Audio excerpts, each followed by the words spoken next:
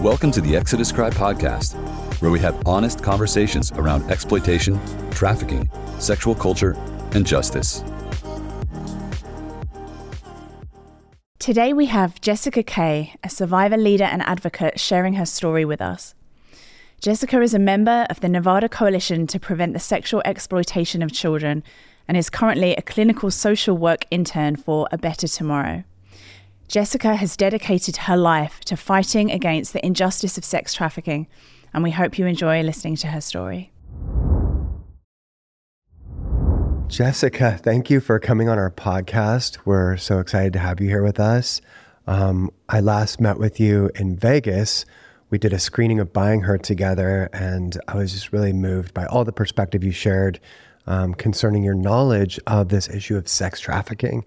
And I wondered, starting out, if you could just tell us a little bit about where that knowledge came from. So I'm a survivor of sex trafficking, domestic violence, homelessness, and suicide. I moved to Las Vegas when I was around 22, just had my son. I'm from a really small town in Iowa, lived a very sheltered farm life. And so after graduating with my associate's degree, I decided to move to Las Vegas. My mom lived here. I had some other family here, and I just needed a change.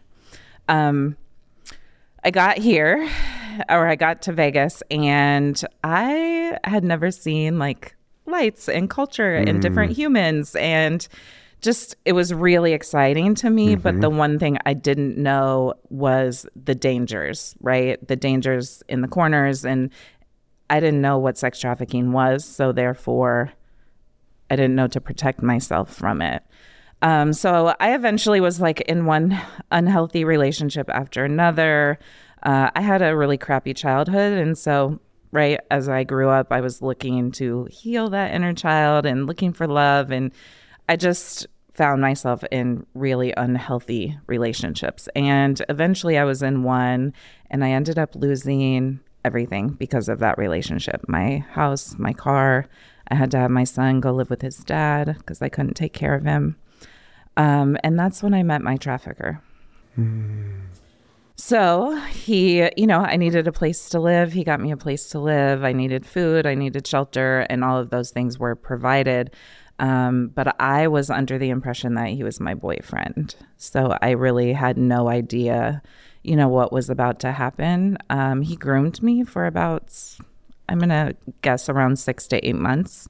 Because they don't come out with a human trafficker uniform on. Exactly. Right. And even if they did, I really didn't know about trafficking or even pimps, right? Prostitution. I am from literally a small farming town, right? So that's not, nobody ever talked about that. Right. So I had no idea. What did the grooming process look like? I think it's mostly mind manipulation. At that point, it wasn't abusive. There was no signs of like red flags, right? So it's more love bombing. It's whatever I needed, he took care of it. I would go on job interviews and was, just trying to get myself together so I could get my son back. But he took care of everything I needed. So, of course, I'm in love with him. I'm thinking this is going to be great. Everything's going to be okay. I'm going to get my kid back. And then one day he picked me up from a job interview, and we were driving up Tropicana towards the Orleans, which that part of Tropicana in Las Vegas is known as a track. But even at that time, I no idea. And so I asked him, like, what are we doing? And he was like, oh, my friend has some work for you to do. Okay. So we pulled into the Orleans, and this girl opened the car door, and I'm like, what are we doing? And he put his foot to my upper thigh and kicked me out of the car. And he said, make daddy proud. And I just stood there trying not to cry, because definitely like, what the hell is going on?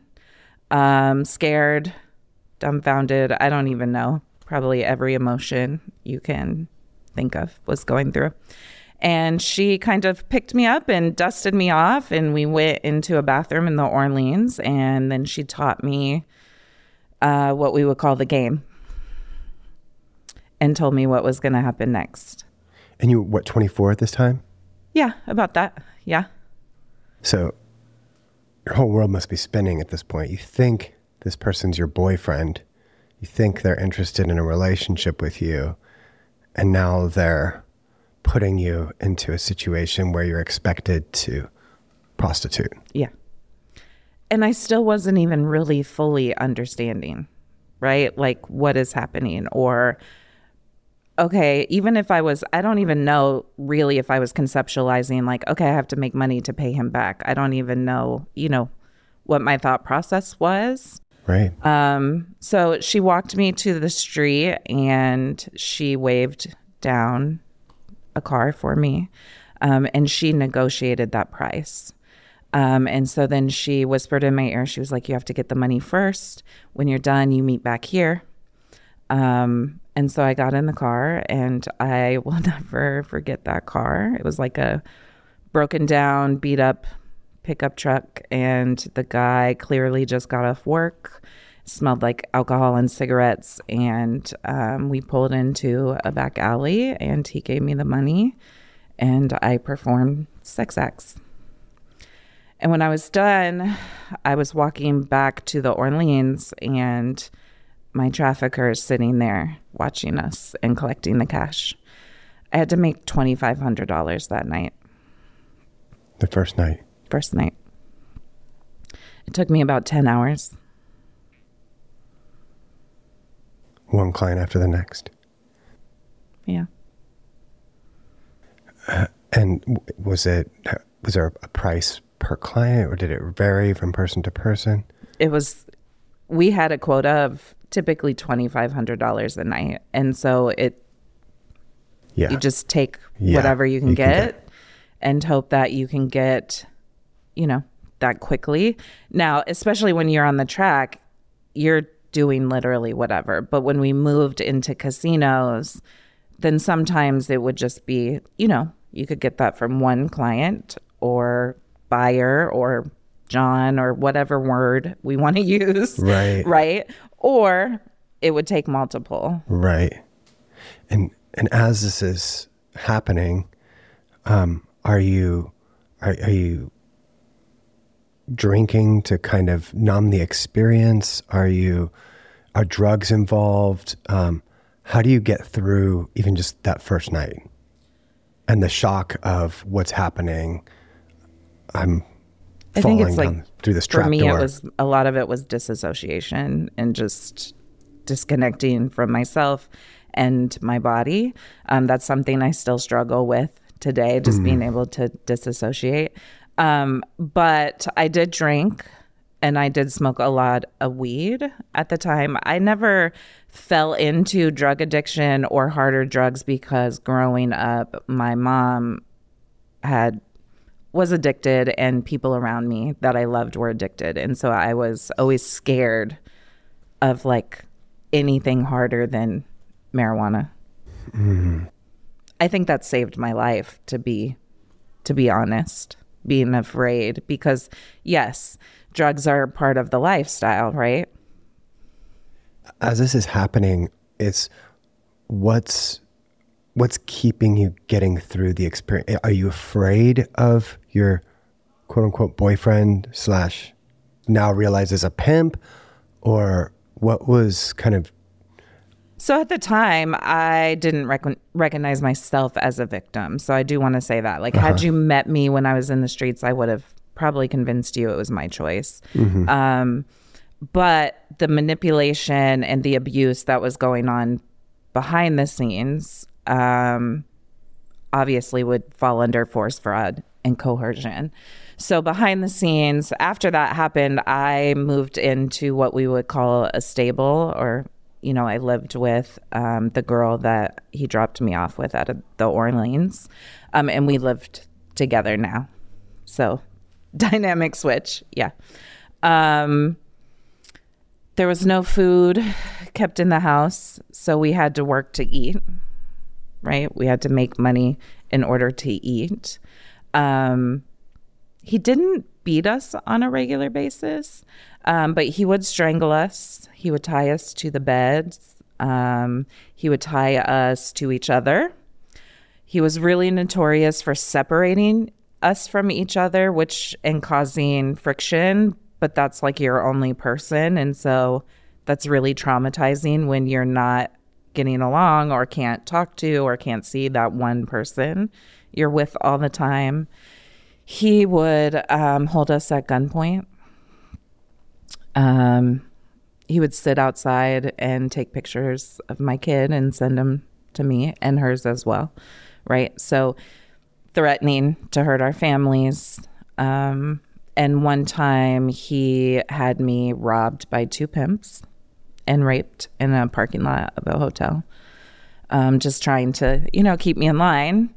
The other thing was brothels. He would always threaten to put us in brothels, and he had 3 other girls in a brothel. And the idea of that threat was like, if you don't comply here, I'm going to make it much worse. Yeah, because now you can't see your kid on Saturday afternoon when I allow you to, because now you're, in northern Nevada, and with brothels, you have to stay certain lengths of time. Then you get to leave, and then you get to come back, right? So you're basically stuck there in brothels. So yeah, so that was one of our threats. So during this initial phase, how do you mentally reconcile with what's happening? Like, what is that transition like from I'm in this loving relationship with this person who's deeply interested in me to now I'm in this home where I'm expected to prostitute for this person who I sort of now understand as a pimp, but not really even having much of an understanding what that is? I mean, I'm just trying to wrap my mind around I don't know if I ever wrapped my mind around it, or if it was more about survival. And don't get me wrong, he would still love bomb us, right? So yes, there's threats, force, fraud, coercion, all of that happening, but there's also flowers on the table and a shopping spree and a vacation for the weekend, right? So you're going from trauma to love, trauma to love, trauma to love, and you're on this like perpetuated cycle of confusion, maybe is the word. I don't know. I've never broke this down like this before. Right, so right. I'm kind of thinking about it, in real time. But yeah, I would say there's a lot of confusion. And then I grew up in such an unhealthy household and in an unhealthy environment from a young age. What do I know about love? Right. So really preying on those vulnerabilities. Yeah. Yeah, I think so. I think we were both in survival mode. The girl I was with as well, right? She had kids. And then you just think about like, well, I have to provide. I don't have a job, right? I have to pay these bills. How was the game explained to you? The game meaning that's the terminology that's used to describe the world of pimping and prostitution. Yeah. Which is really all trafficking. Yes. And the pop culture understanding, the term that's thrown around is pimping and prostituting. How is that lifestyle explained to you from this woman? I don't think it was like a real in-depth explanation. I think if I remember correctly, that night it was really more like, okay, so here's what we're going to do, right? You are going to perform sex acts. You're going to get paid for them. I don't remember her telling me like to bring the money back, but he was sitting right there in the parking lot, like, and the direction we were going, I had to cross right in front of him no matter what, if I wanted to get out of there. So I don't remember her telling me anything about like giving the money to him or anything like that. I do remember meeting him after my first John or buyer. And what was that like? Because now he's your boyfriend. He kicks you out of the car. This person tells you need to go do this. That happens. Now you guys come back. He has a different countenance. It's a different energy. I I don't remember what he said to me, but I remember he hugged me. And he told me it was going to be okay. So creating the trauma, but then also presenting himself as the comforter of that trauma. It must have been really confusing as a 20-something, early 20-year-old. Yeah. And that's how I think we become trauma bonded to our traffickers. Can you elaborate on that? The idea of like love and abuse, love and abuse, love and abuse. And we also bond over whatever childhood traumas we have, right? And so I've never really explained trauma bonding out loud. Yeah. No, that's helpful. I think that makes a lot of sense. Yeah. And so it becomes this really toxic entanglement or relationship, right? Because there's some attachment there. Yeah. Strangely. Yeah. Yeah. Through all of the... Yeah, you survive the abuse by longing for the love. Yeah. Internally, as you enter into this life, what's happened? What do you feel? Is there... I think at some point you get comfortable with it. It becomes very normalized. And this is where we see, I want to do this. I love this. Right. Right? That mentality. Because had you met me in the life, I would have totally convinced you that this was my choice and I was happy and I love what I'm doing. And that cover narrative is almost in a way helps you survive the experience because you're telling it not just to the clients, but to yourself as well, correct? Correct. Yeah. Yeah, it helps. It also helps on the back end, though. It perpetuates the narrative that prostitution is a choice. Right. And prostitution is only a choice when there's no other choices. Right? And so that hurts us in the anti-trafficking movement. Mm-hmm. Especially in Vegas, right? We are in a city that's fueled by toxic behavior, right? Gambling, sex, drugs, alcohol. Right. And so how long does the trajectory of this continue for? I was trafficked for about 18 months. Okay. And then I went to jail. And so from jail, I ran into another unhealthy relationship, but it was really, I don't know that I thought about it, right? I knew that this was potentially an unhealthy relationship and would maintain that because I was in a relationship with him before, or continued this lifestyle. But the relationship I went into, I really loved him. And so they had a conversation. They handled it. I never saw my trafficker after I ran from jail. So this man actually had a conversation with your trafficker? Yes. Do you know what transaction happened there? I've never asked. And was the new boyfriend also a trafficker? No. No. Okay. But it was not a healthy relationship. Okay. And as I'm growing and as I'm healing, the one thing I will say, and I don't want to stay on the topic of him too long, but the one thing I will say is as I'm healing and growing, I recognize that we were both unhealthy, right? I'm recovering from all this trauma or even trying to process. And I also never told him what really happened. Because at that time, I didn't even recognize, right, that I was a victim. Mm-hmm. And so two unhealthy people together creates a really toxic relationship. And I stayed in that relationship. It was also violent. It was just really not healthy. And I stayed in that relationship for 8 years until I tried to commit suicide.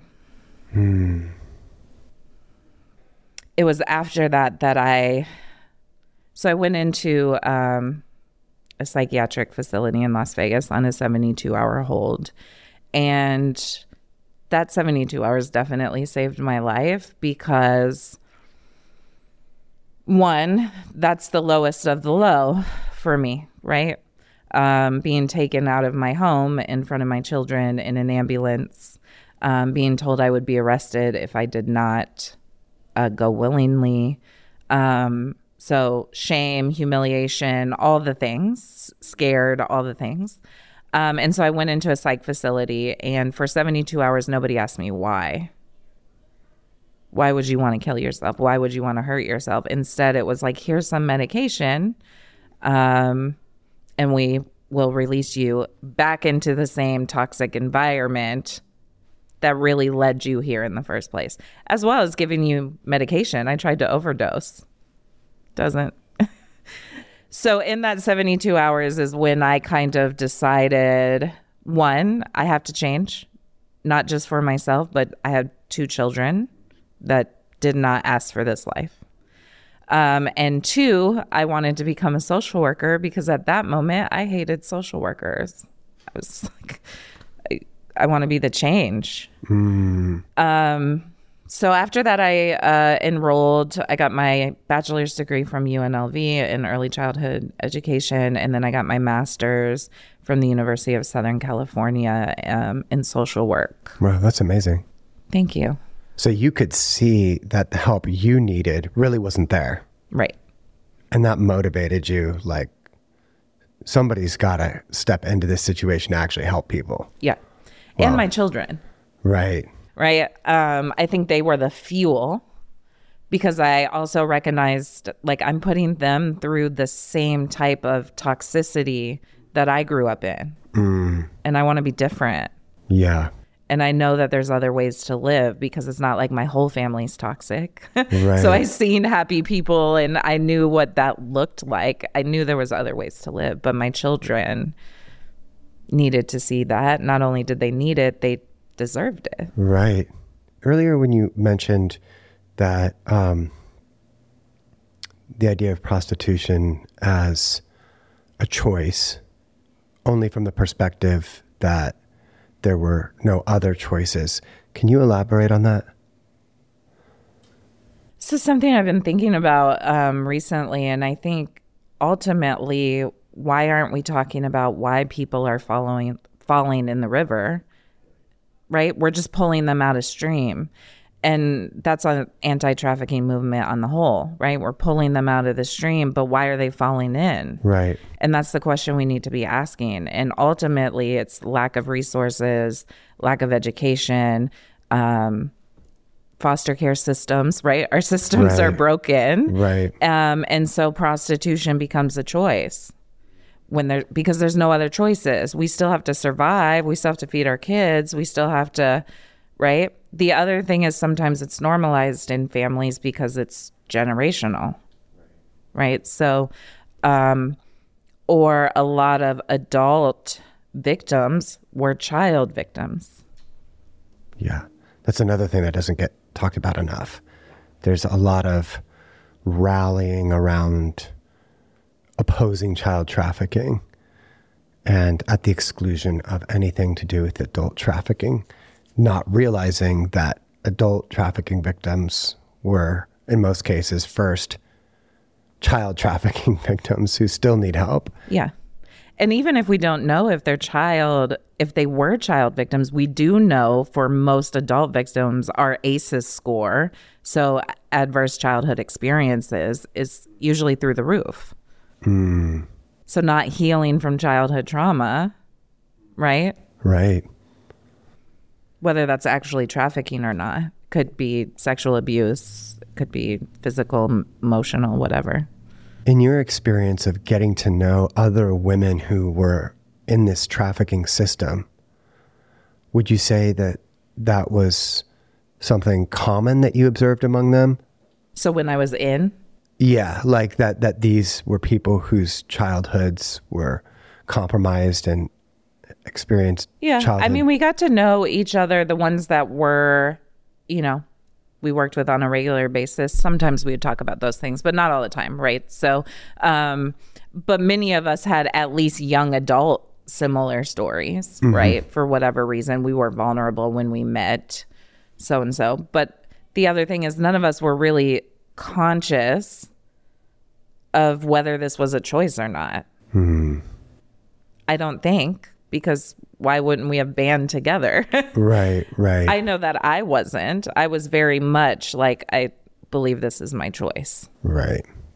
It wasn't until I was sitting in a violence against women's class at USC, and we were talking about trafficking. And that's ultimately, I had a breakdown and a breakthrough in class, really understanding this is what had happened to me. Oh, wow. Interesting. It was powerful. Yeah, that's so powerful. He provided the framing for you to be able to interpret your own experience and go, whoa, I thought I had chosen all this. Actually, it was all these other factors. And I kind of just bubbled over. It was like, I think what happened was somebody asked a question, and, I don't know if this is verbatim, but something along like, why don't they leave? Right? The same kind of thing we hear with domestic violence. And I just it just overflowed. I was crying. The whole class was crying, but it was also very healing. And my professor, it was a woman at the time, she was super supportive in framing the conversation and making sure that I was okay. And I think that's when I was like, yes, I'm where I need to be, and this is what I want to do. Hi guys, this is Benji Nolot from Exodus Cry, and I'm just so excited to announce the release of my new book called Raised on Porn. This is something that I've been working on for the past 10 years and just excited to get it into your hands to help deepen your understanding of porn, its impact on our world, on our lives, and what we can do to heal from it. And so I think you're going to find this to be an extremely insightful and helpful resource, whether you are somebody who is struggling with porn consumption, whether you're a parent and wanting to help have better conversations with your kids and protect your kids, whether you're an educator, whether you're in a relationship and this has in some way affected your relationship. I think this book's going to be a super helpful resource. I wrote it in such a way to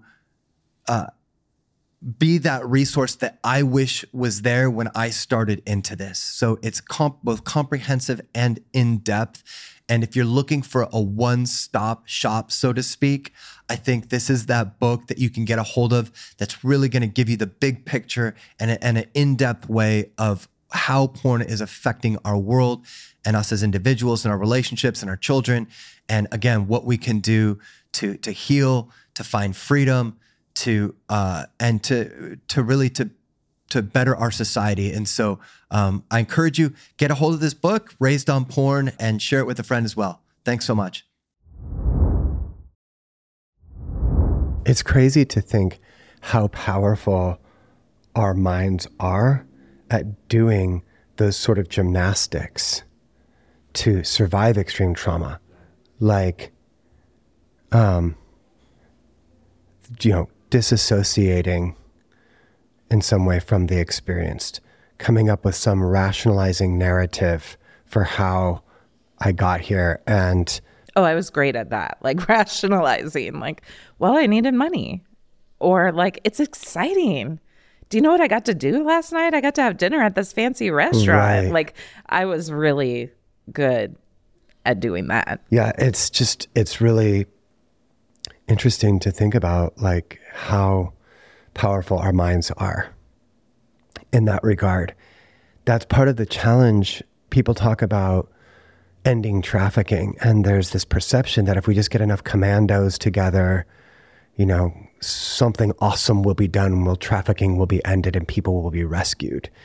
And so much of the work of addressing trafficking is not that straightforward. It's not that straightforward from the standpoint of outreach to people who are in it, because of those deeply embedded psychological patterns of thought and constructed narratives and all those things. It's not that straightforward from the standpoint of the underlying facilitating culture that's creating this whole reality in the first place. There's so much complexity to the issue of trafficking. And I really appreciate that you have pursued the path of social work, because it really puts you on the ground, on the front lines, dealing person to person with these individuals. And I wish more people could see the value of that. Like in my experience of fighting trafficking, the amount of people, ideas coming to me that are centered around, I know this Navy SEAL, or I was a former commando of some sort, like this whole militarized idea of how we're going to, I don't know that I've ever had a person come to me and be like, man, be amazing to be a social worker, to go sit with those people in their pain and help them work through the trauma till they begin to understand what happened. Like, that does not happen. Yeah. At all. And the crazy thing is that's what we need. Because right now, a lot of anti-trafficking is kind of like, we just put them in a house and they're fine. It's fine. We just remove them from the situation, put them in a nice, shiny house, and now they're good. Well, that's a lot of times, too, the resources they're giving us are 6 months. Well, what the heck am I going to do when the resources run out? I'm going to go back if I have to, because then it goes back to survival. If I don't have any food, money, and can't pay the rent to the nice, shiny apartment that they just put me in, I still have to survive. Right. So then our brains are wired for what's comfortable and familiar, even if it's unhealthy for us. So that's why we go back. And that's why there's such a high recidivism rate Yes. for people who coming out of prostitution who go back to it. And then the culture plays into that as well, because then we blame them. Because we still live in this pull yourself up by the bootstraps mentality in our culture. Mm-hmm. The illusion of the self-made person. Yeah. All of this stuff factors into it. We internalize a lot of the motivational speakers that we hear in our culture, and not realizing how much of either the success or brokenness of humanity happens as a result of so many other things. Yeah. And so the importance of social work, of getting into a position, having a trained perspective to really work one-on-one with these individuals and the systems that can support them. I'm going to be honest. I don't know that my social work degree actually helps me work with victims any better. I think what's incredible is when survivors come together, like, we heal. We help each other heal. We see each other. Our trauma is similar, even if it's different, even if it looks different. It's a beautiful thing. That's one of my favorite things about doing this work is meeting other courageous survivors and learning from them just as much as they are learning from me. I think my social work degree helps on the backside of trying to help organizations as a survivor leader, but I'm already out as a survivor, and that's not always even with my degree, right? I think we struggle in the movement to recognize survivors as the lived experience experts still, many organizations. And I have a master's degree, and I'm like, my knowledge is just as valuable to the survivor who didn't pursue education for her own reasons. She has valuable knowledge too. And so I don't think my degree helps me work with victims and survivors, because I think that's natural after you survive that. I think you just kind of know how to. Do you think it's important to have people in the system, though, who have that kind of credibility to be able to kind of, Yeah. Oh, yeah. I mean, so many people have helped me, right? And I think one thing, if we're going to talk about what can you do in the anti-trafficking movement to help victims and survivors, is see them. I became this person and got to where I am right now because people believed in me.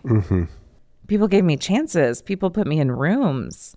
People paid me for my knowledge. And I would be like, what? Right? And so I was able to find myself. And whether survivors want to work in the anti-trafficking movement or not, that's what they need. If they're an artist, put them in an art gallery. Right. Buy their artwork. Don't ask them to donate it for an auction. Right? Support them, because we lost our identity in the streets being trafficked, right? We're carrying shame and pain and all these things. And human connection is the most powerful healing agent we have. So see us and hear us so we can heal, right? And I think that's one of the most powerful things people can do in this movement is provide survivors opportunities. See them, hear them, bring them to the table, pay them. No, the context of your experience in trafficking, that exploitation occurred in Las Vegas. You're still there. Is that difficult to work in the same city where you went through all of that? Are there triggers there? How do you navigate that? Yeah. There's still triggers, obviously. But I've done a lot of work, so that helps. I also think my career has helped me lose the fear because, and this is going to sound really arrogant, and that's not how I'm trying to allow it to sound, but it's like I don't fear my trafficker or the people who have hurt me because I'm like, I can just call so-and-so at Metro on their cell phone. Like I have access to a lawyer now. Like people will believe me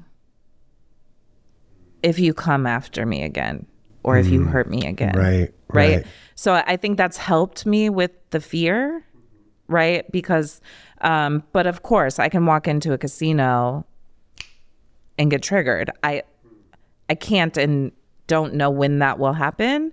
But I do have things in place, right? I typically will not go to the Strip alone. I don't like to walk to my car alone. So if I'm meeting you there, I don't like to walk to my car alone. I am hyper aware of everything going on. Yeah, all the time. So there's certain things. I know my trafficker is still there. But again, I don't have as much fear. Now, if I actually ran into him, I don't know what would happen. But I don't have as much fear because I feel like people know me, people love me, people support me, and I can call people where before I didn't have that, right? Right. You have a better support system now. I was very isolated when I was being trafficked. And so I think that's one thing. Two, my kids are incredible, right? My son, I just moved him to Nebraska to play basketball. My daughter just started high school. They have their friends, their family. And being a single parent, you need a tribe. So it's more, my tribe is here. My tribe is in Vegas. Right.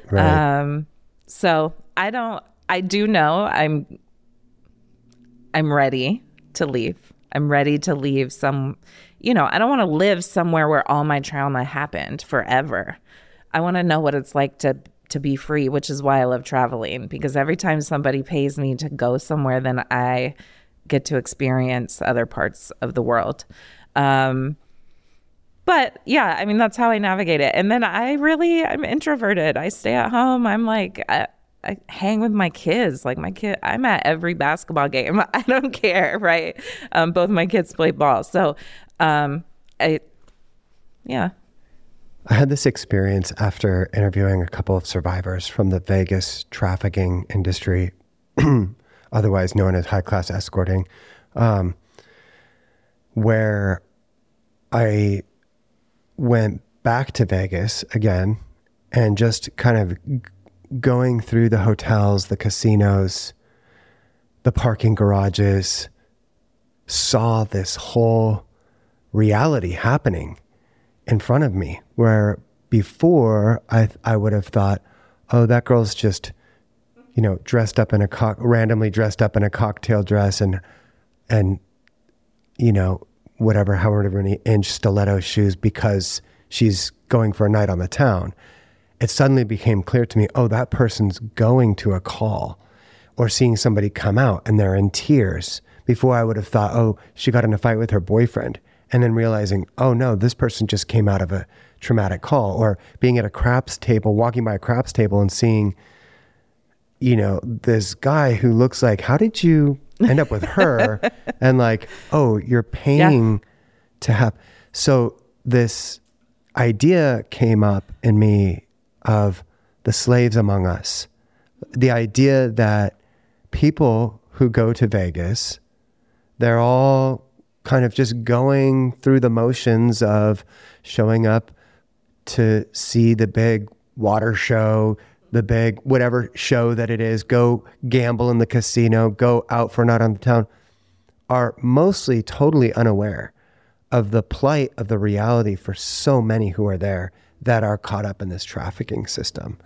I actually describe it as like different levels of reality within Vegas, right? So like the average human walks into a casino and probably recognizes that that's a bartender and a security guard, but then everybody else is just in Vegas having fun, right? When somebody who's been in the life or has survived the streets of Vegas, regardless if it's trafficking or not, you walk into a casino and you see the working staff, right? So security guards, bartenders, all of that, right? You see all of them. And then you see, a lot of times we can recognize and spot the drug dealers and the pimps, right? And the girls who are being trafficked, right? The victims, then we can see them. And then everybody else is just having fun. Everybody else is like 100% oblivious to what is happening around them.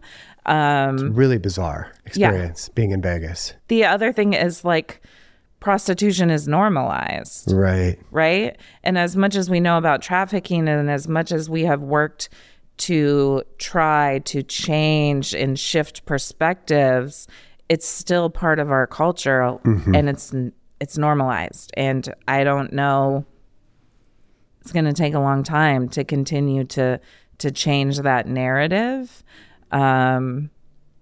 And so I always want to try to tell people to switch their perspective when we have this conversation about Vegas, because you're right. People are like, oh, she's working. But that's what they'll say. And then they keep it moving. Right. And they don't think twice about her. But she has a name. She has a face. She has a story. She probably has somebody who cares about her. And she deserves to live an incredible life. And so if we start viewing it for what it is, I think we could change a lot. I think when people are in fear, in trauma, in survival, in whatever psychological state they're in order to endure and survive this very violating experience, they're difficult to reach in that place. And I think that creates a way of people letting themselves off the hook from any responsibility to empathize with that person's plight. Oh, she chose this. She wants this. She deserves this. And so we create these categories of, thought and have these categories of, oh, this person's in this box over here. Fundamentally, I think that part of the importance of empathizing with the plight of people who you may not be able to reach at that point is that compassion disrupts exploitation. And so the idea that like, I'm not going to participate in this situation because I understand that what this person's going through is deeply harmful to their humanity. And having conversations like this, and it can like that, just the idea of how big this industry is can feel overwhelming. And at the end of the day, I think, the journey that I've been on has just brings me always back to the demand side of like, and that's why I think your story is so powerful and other survivor stories are so powerful, is helping people understand the shape and experience of prostitution and all of its nuance and trafficking to hopefully shift the culture that is currently creating so much demand. Like you said, normalizing prostitution, normalizing the purchase of sex, all of this stuff. On that side of it, what can you tell me about your experience with the Johns? Who are these men? Who are the men who are there paying for this? What are their backgrounds? What are they looking for? How do we reach these guys? I mean, you see kind of every type of buyer, men, women, all ages, all demographics. So that at least I did. And that could be more too because I'm in Vegas, right? So we definitely saw all kinds of buyers. And I think the most important part of this conversation is that there's times where I experienced just as much violence, if not more, from my buyer than I did from my trafficker. Right? And so it's not like it is not Julia Roberts in Pretty Woman. That's not what is happening. You may get that once every 500 clients if you're lucky. Meaning a guy who's actually nice. Yeah. Right. And is going to give you your quota for the whole night. Right. Right. Like, that doesn't happen. I mean, it does, but not all the time. And they're not going to whisk us off into fairy tale land. That's not a reality. So you do get nice ones. You do get ones that come back and call you every time they're in Vegas. And then that's kind of feels nice because you know what you're going to expect. Mm-hmm. Feels a little safer than somebody you just met. But we can't remove the inherent violence in prostitution. That exchange of money now means I own you for the next agreed upon amount of time. Would you say that you felt that level of entitlement from these men? Oh, definitely. Yeah. They just gave me $100 or $500 or $1,000 or $1,500, whatever. It doesn't matter. It doesn't matter if they tried to give me $10 or $1,000.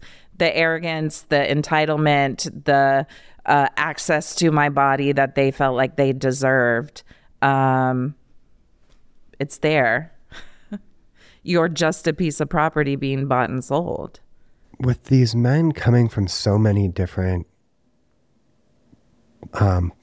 backgrounds, were there any commonalities that you could see? Emptiness. That's the word I'm going to use. I've never been asked that question, so I'm going to use emptiness. Human connection, even if it's not healthy. Mm-hmm. Lonely. Mm-hmm. But I don't want to paint them as a victim. Right?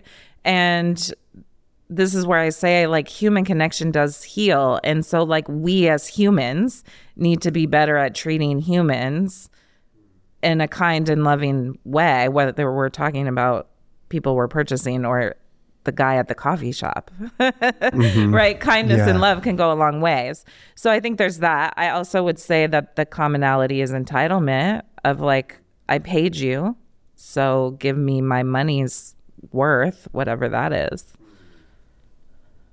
Or now I get to do this, that, and the third to you. Or I've even, had multiple men in the room that was not agreed upon. I've not gotten my money, or they gave it to me and then raped me and then took my money back, which means now I got to go even make more money. I can't just cry. I can't scream rape. How do you hold it all together in those moments? I think it's the fear. The first time that happened to me, 2 men held me down on a bed and raped me for hours, and they did not pay me. And so when I stumbled out of the room, the realization I had is I still have to make $500 before I can go home. Or the threat of whatever's going to happen at home for not meeting the quota. So it's just unthinkable. It's a gamble. I'm in Vegas, I guess, Having been through everything that you've been through and doing some of your academic training through college, and how do you approach women now who are either in the life or just coming out of it, what does that outreach look like? How do you try to meet them? I just try to see them. I'm not trying to convince you to leave. I'm not trying to convince you that this is the best way. I'm trying to let you know that when you're ready, there is a way. Mm. And with kids, I try to work with helping them find an identity after what has happened, right? Women too, afterwards, right? I believe we really need help in dreaming again and figuring out like what we want to do and who we want to be. I also like to work and help calm nervous systems, right? Give them techniques on how to calm the nervous system, because our nervous system is also just out of whack. We're operating in fight or flight or fawn or freeze, whatever. We're in one of those states. And so we need to really start working on how to calm the nervous system. But if it's outreach and they are in the life, it's just seeing them, talking to them, hearing them, right? Every time you hear us, we heal. And it's the same for them, right? We have to be that hope, right? We have to give people that we want to show them that like, hey, there is life after this. But they have to see it and believe it and want it as well. Right. And there has to be pathways for them to do that. Right. If we can't get them to a safe place, then why would I convince them to leave right now? Because that's more dangerous, right? So give them what they need. Build a relationship with them. Talk to them, see them, hear them, love them, no matter where they are at that moment. If you could talk about the different elements of things that contributed to your healing. So part of that would be some of that connection. I went into trauma drive. I'll say that first. Trauma drive was my thing, right? So let me just pretend none of this happened and let me get every degree, every award, every scholarship, every like anything that is at my hands and I can apply for or take or anything. Let me do that. I've never heard that term trauma drive. So you've been through this very traumatic thing and now you're driven to success. Almost to a detriment. To sort of validate your self-worth? Is that, or how? Oh, yeah, I definitely would say so.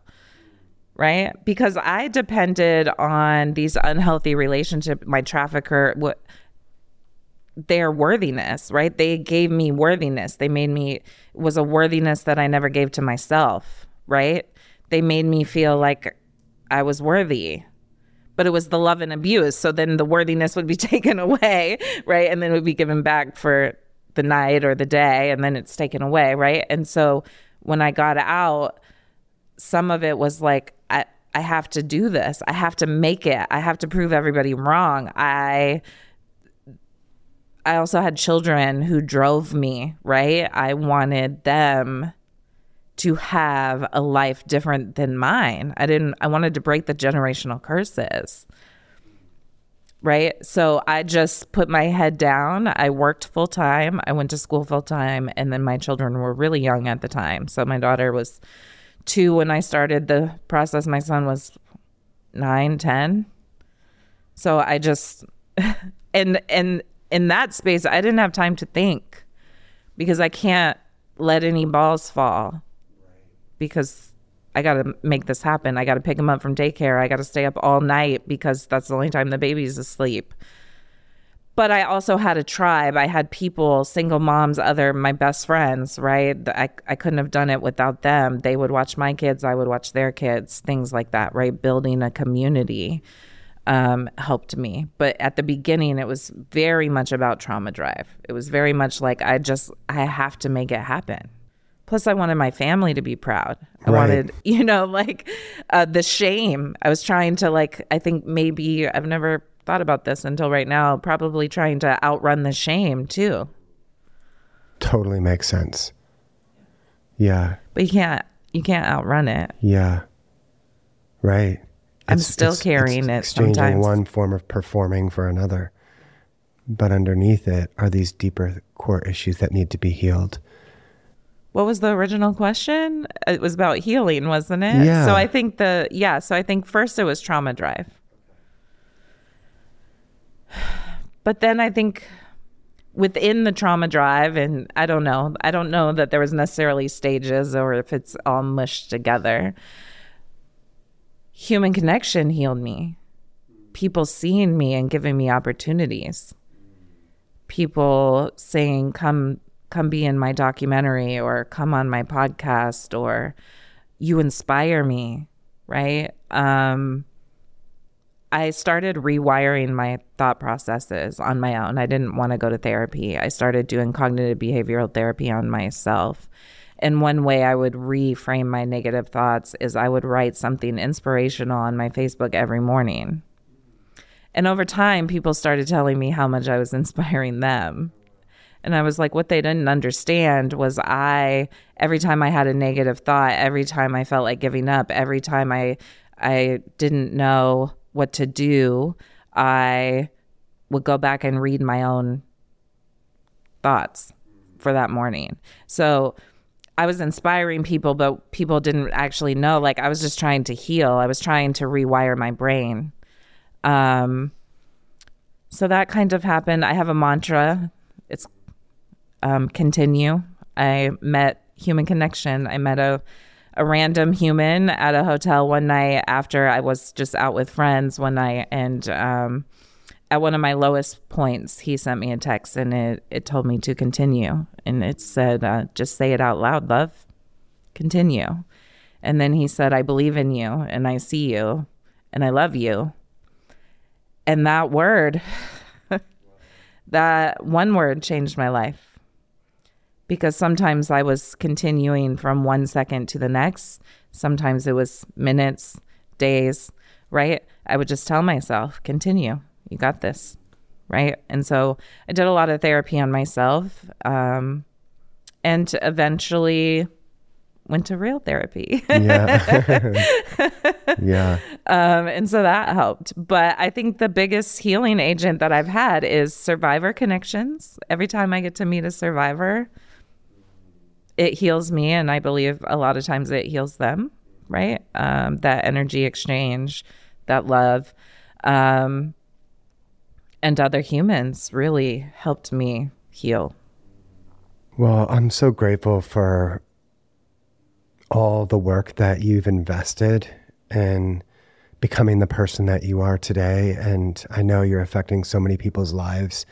As I said when we started, just the perspectives that you shared at our screening of Buying Her. And we're really honored to have you on our podcast. And so thank you so much for, just taking this time to sit with me. I really appreciate it. Thank you. I'm honored to be here. It's been incredible. Thanks. You can check out all our podcast episodes, articles, and films at exoduscry.com. And join the daily conversation by following Exodus Cry on all major social platforms.